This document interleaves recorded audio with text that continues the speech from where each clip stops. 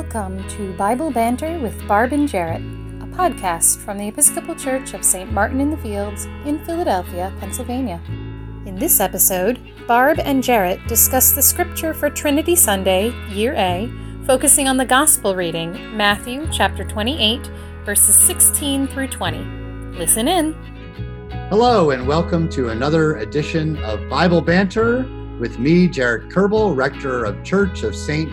Martin in the Fields, and joined as always by Barb Ballinger, Associate for Spiritual Formation and Care. So welcome to Bible Banter with Barb and Jarrett. Today we're going to be reading and studying a passage from the Gospel of Matthew 28, 16 through 20, often referred to as the Great Commission. So Barb's going to read that, and then we're going to talk about going. Great. Here I go. The 11 disciples went to Galilee, to the mountain to which Jesus had directed them. When they saw him, they worshipped him, but some doubted. And Jesus came and said to them, "All authority in heaven and on earth has been given to me. Go therefore and make disciples of all nations, baptizing them in the name of the Father and of the Son and of the Holy Spirit, and teaching them to obey everything that I have commanded you. And remember, I am with you always to the end of the age." Amen. The word of the Lord. Thanks be to God, I think. Right. We have significant ambivalence here at Bible Banter that we want to work through under kind of three topics: how not to go, what's keeping us from going, and what might be a new way to go. So let's get into our going here. So what's holding us back from doing the Great Commission, from going like Jesus wants us to go? We've had thousands of years of how not to go. I think that is I think anybody could begin to rattle off the how not to goes and the kind of mash that the churches have made of following this commission. So, right, how not to go. Do not go and take over an entire people, not listen to them, not at all be interested in their way of experiencing the divine, and forcing them to be baptized. That's how not to go. That's how not to go. How not to go: don't throw plague blankets into their villages and then call them heathen and justify their killing and extract their resources. Don't claim manifest destiny on a whole country and move your way across thinking you can exterminate everybody in your path. That's how not to go. How not to go. Don't bring a military. Don't take people away with you back to the continent that you came from. Don't insist that people need to die for this by killing them if they don't. How not to go. How not to go, right. How not to go. Don't justify the enslavement of whole peoples based on your rationalization that you're sharing the gospel with them and baptizing them. That's a way not to go. Yeah. And don't assume that the way that they have experienced the divine has nothing to do with the way you experience the divine, or that the divine might just fit into very, very small categories. That's not the way to go. Well, here's a paradoxical bridge of sorts from how not to go to what keeps us from going.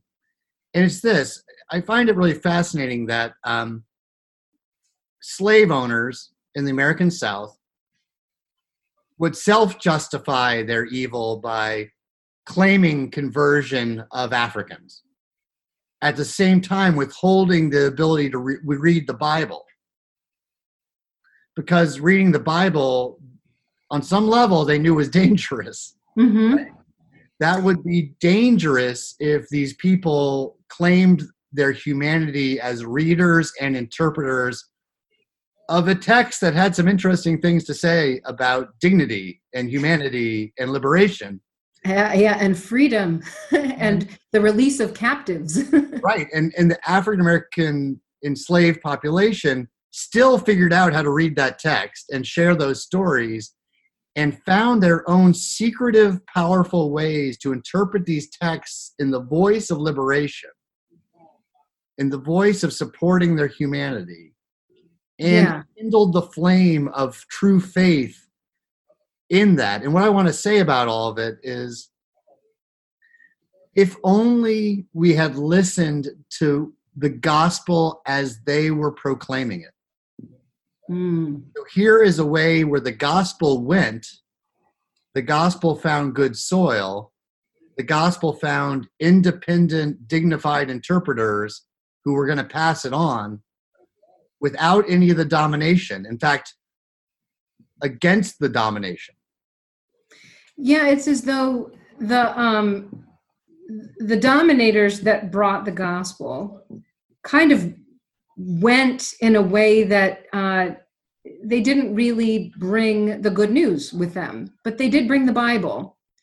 And when that became something that oppressed people could access, they began to see the Jesus that actually got there way ahead of those who thought they were bringing him over. And the encounter with that Jesus is incredibly damaging to empire. It undermines, it undoes, it sides with the captives every time. So one lesson in how to go, turning from how not to go to how to go, is go listening. Go out and listen. Go out and make relationship ready to see where Christ is already. And the people you're relating to are relating to Christ. Yeah, and I think it's also go steeped in the story of Jesus. Go steeped in the gospel. Because very often people went steeped in the creed. And the creed really doesn't give many lines, none in fact, to the life of Jesus, of the proclaiming, healing, teaching life of Jesus, right? So if we only go armed with creeds, then we begin to force people into certain ways of thinking. When you go informed and led by the gospel of Jesus, then you go based on a story of a loving, healing teacher who promises life to the ends of the earth, who desires for people to not be afraid of death, who provides something that is counter to empire and counter to oppression, that throws that off. So we go listening and we go immersed. We go having done our own spiritual homework, our own spiritual growing and basting in the gospel. So we are really representing Jesus and not everything that imitates or tries to stand in his place, like the forces of coercion, the forces of empire, the forces of death. All these things that we can bring with us, like a colonist brings a pandemic disease with them, for example. Plague, perhaps. Just reach for that somehow. But, we really have to be deep in our self-examination and deep in our story if we're going to share that story, which I think leads us to this other question we had, which is, why are Episcopalians so reticent around the Great Commission, so reticent or reluctant to go in the name of the Father, Son, and Holy Spirit, when, if you sat through one of our liturgies recently, is there any way to avoid the Trinity in the way we worship? Nope. It is wall-to-wall Trinitarian Christianity in an Episcopal liturgy. If you want to know what we believe, listen to what we say. Wall-to-wall Trinity. Which I love. I love the Trinity. I don't know where I'd be without it, but I love it too. And I think in our best imaginative work, we imagine the Trinity as dynamic relationship that is constantly pulling humanity into relationships of love.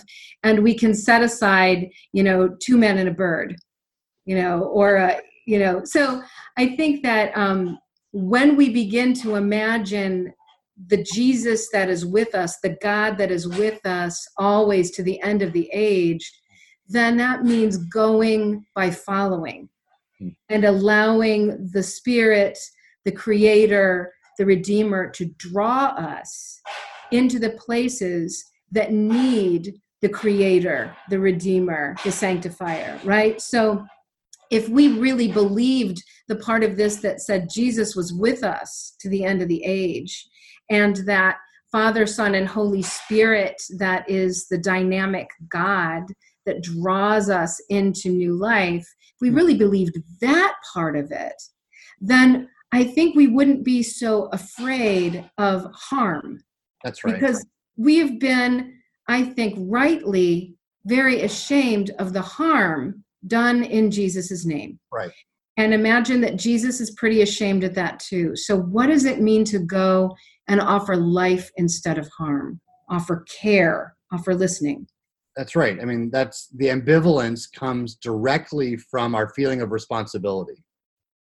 As mainline Christians, we feel we've done enough self-examination to know that our tradition has a responsibility in some tremendous horrors in world history. And we are very ashamed of it. And we bring that shame into our interactions so that when we might share that we are deeply moved by Jesus and he is the source of our life and he guides us and he is our savior, we shut up, we shut down. Because we're just afraid of all the implications of that. We're afraid of all the conversations that might set off. Part of this is homework. We need to imagine ourselves doing it. Yeah. And then imagine ourselves having a response. Like it says in 1 Peter, an account of the faith that is in us. Absolutely. I love that. It's my favorite scripture in all of the scriptures. Yeah. It was my MDiv thesis had that title, an account of the faith that is in us. So I recognize the ambivalence people have. You know, I'm afraid to bring this up because I feel so responsible for this horrible history. I don't feel like I have the responses in me to share. And I really think listening is a great thing to do, learning from the other person, but also having ourselves prepared to say just really simple things like, I draw so much comfort in my relationship from Christ. Yeah. I have experienced so much healing because of my relationship with Christ. Yeah. I find my moral guide and center in Christ. And just let that sit there without saying too much. Yeah. See if the person is curious. If they're not curious, shake off your sandals. It's all good. Let your peace stay. Yeah. If they are curious and God makes an opening, because that's what the Holy Spirit does, then you take the opening and you share a little more about your faith and ask them about theirs. And I think this is evangelism any mainline Christian could actually do. Well, and the other thing is that I think another reason why people don't go is because I wonder if people feel that they have a Jesus to introduce someone to. I mean, we can introduce people to liturgy and we can introduce people to song and to prayer forms. But if you're going to go and make disciples, then those are followers and lovers of Jesus. And if we don't see ourselves as that, then it might be very awkward and frightening to try to offer that. So perhaps woven into this idea of preparation and woven into this Great Commission is an invitation to deeply know Jesus as being present to the ends of the age, to the ends of our own selves, and that to open ourselves to the life of Jesus within us may give us the story and the faith, right, that we need to be able to share Jesus with others. Well, here it comes. This is where the Trinity comes in. Dun, dun, dun. Because we are immersed in the story of Jesus, as Barb said. That's the second person of the Trinity. We immerse ourselves in the one who shows us the faithfulness of God. This is what humanity and faithfulness to God looks like. What does it look like? Jesus. Second person of the Trinity. What empowers us to enter a life like Jesus. Oh, I know. What? The Holy Spirit. The Holy Spirit. Woo! It empowers us to do and say the wonderful things that Jesus didn't said as a community. Yes. Let's be humble about this. No one's out there being Christ. As a community, we're Christ. Yeah, we're not going out there being the second person of the Trinity. Right. But we may be his body. Humility. Right. Yes. And, well, let's back up to the first person of the Trinity, since we've done these two. God, the Creator, where we have the trust that God has created a world that is fundamentally in accordance, fundamentally receptive to this life shared in the Trinity. This world wants to be part of that love. This world wants to be part of that harmony. It is really crying out and sighing with its deepest sighs for a restoration, a repair to the covenant of life with God that is best exemplified in the life of Father, Son, and Holy Spirit. There, the Trinity. Ta-da! Nice. Ta-da! So that as we go forth, what we are compelled by, what is our vision, what is our strength, what is our hope, it's this dynamic God that is Creator, Redeemer, Sanctifier.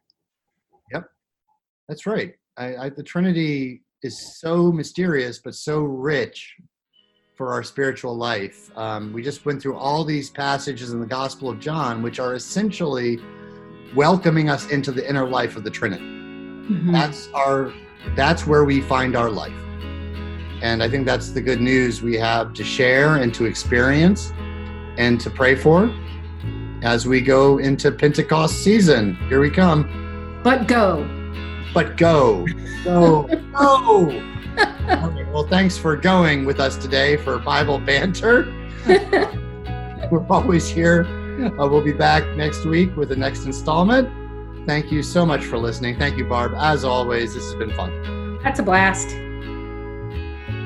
Thank you for listening to this podcast from the Episcopal Church of St. Martin in the Fields in Philadelphia, Pennsylvania. If you enjoyed this episode, don't forget to subscribe, review it, or share it with a friend. This episode was hosted by the Reverend Jarrett Kerbel and the Reverend Barbara Ballinger. It was edited by me, Natalie Hill. Our music is Sunday Drive by Silent Partner from the YouTube Audio Library. You are welcome to join us for worship online, both Sunday mornings and weekdays. Find the full schedule on our website at www.stmartinec.org/worship. To learn more about the ministries and activities at St. Martin's, including biblical studies, Wellspring spiritual formation programs, and volunteer opportunities during COVID-19, please visit stmartinec.org. We'll be back again next week.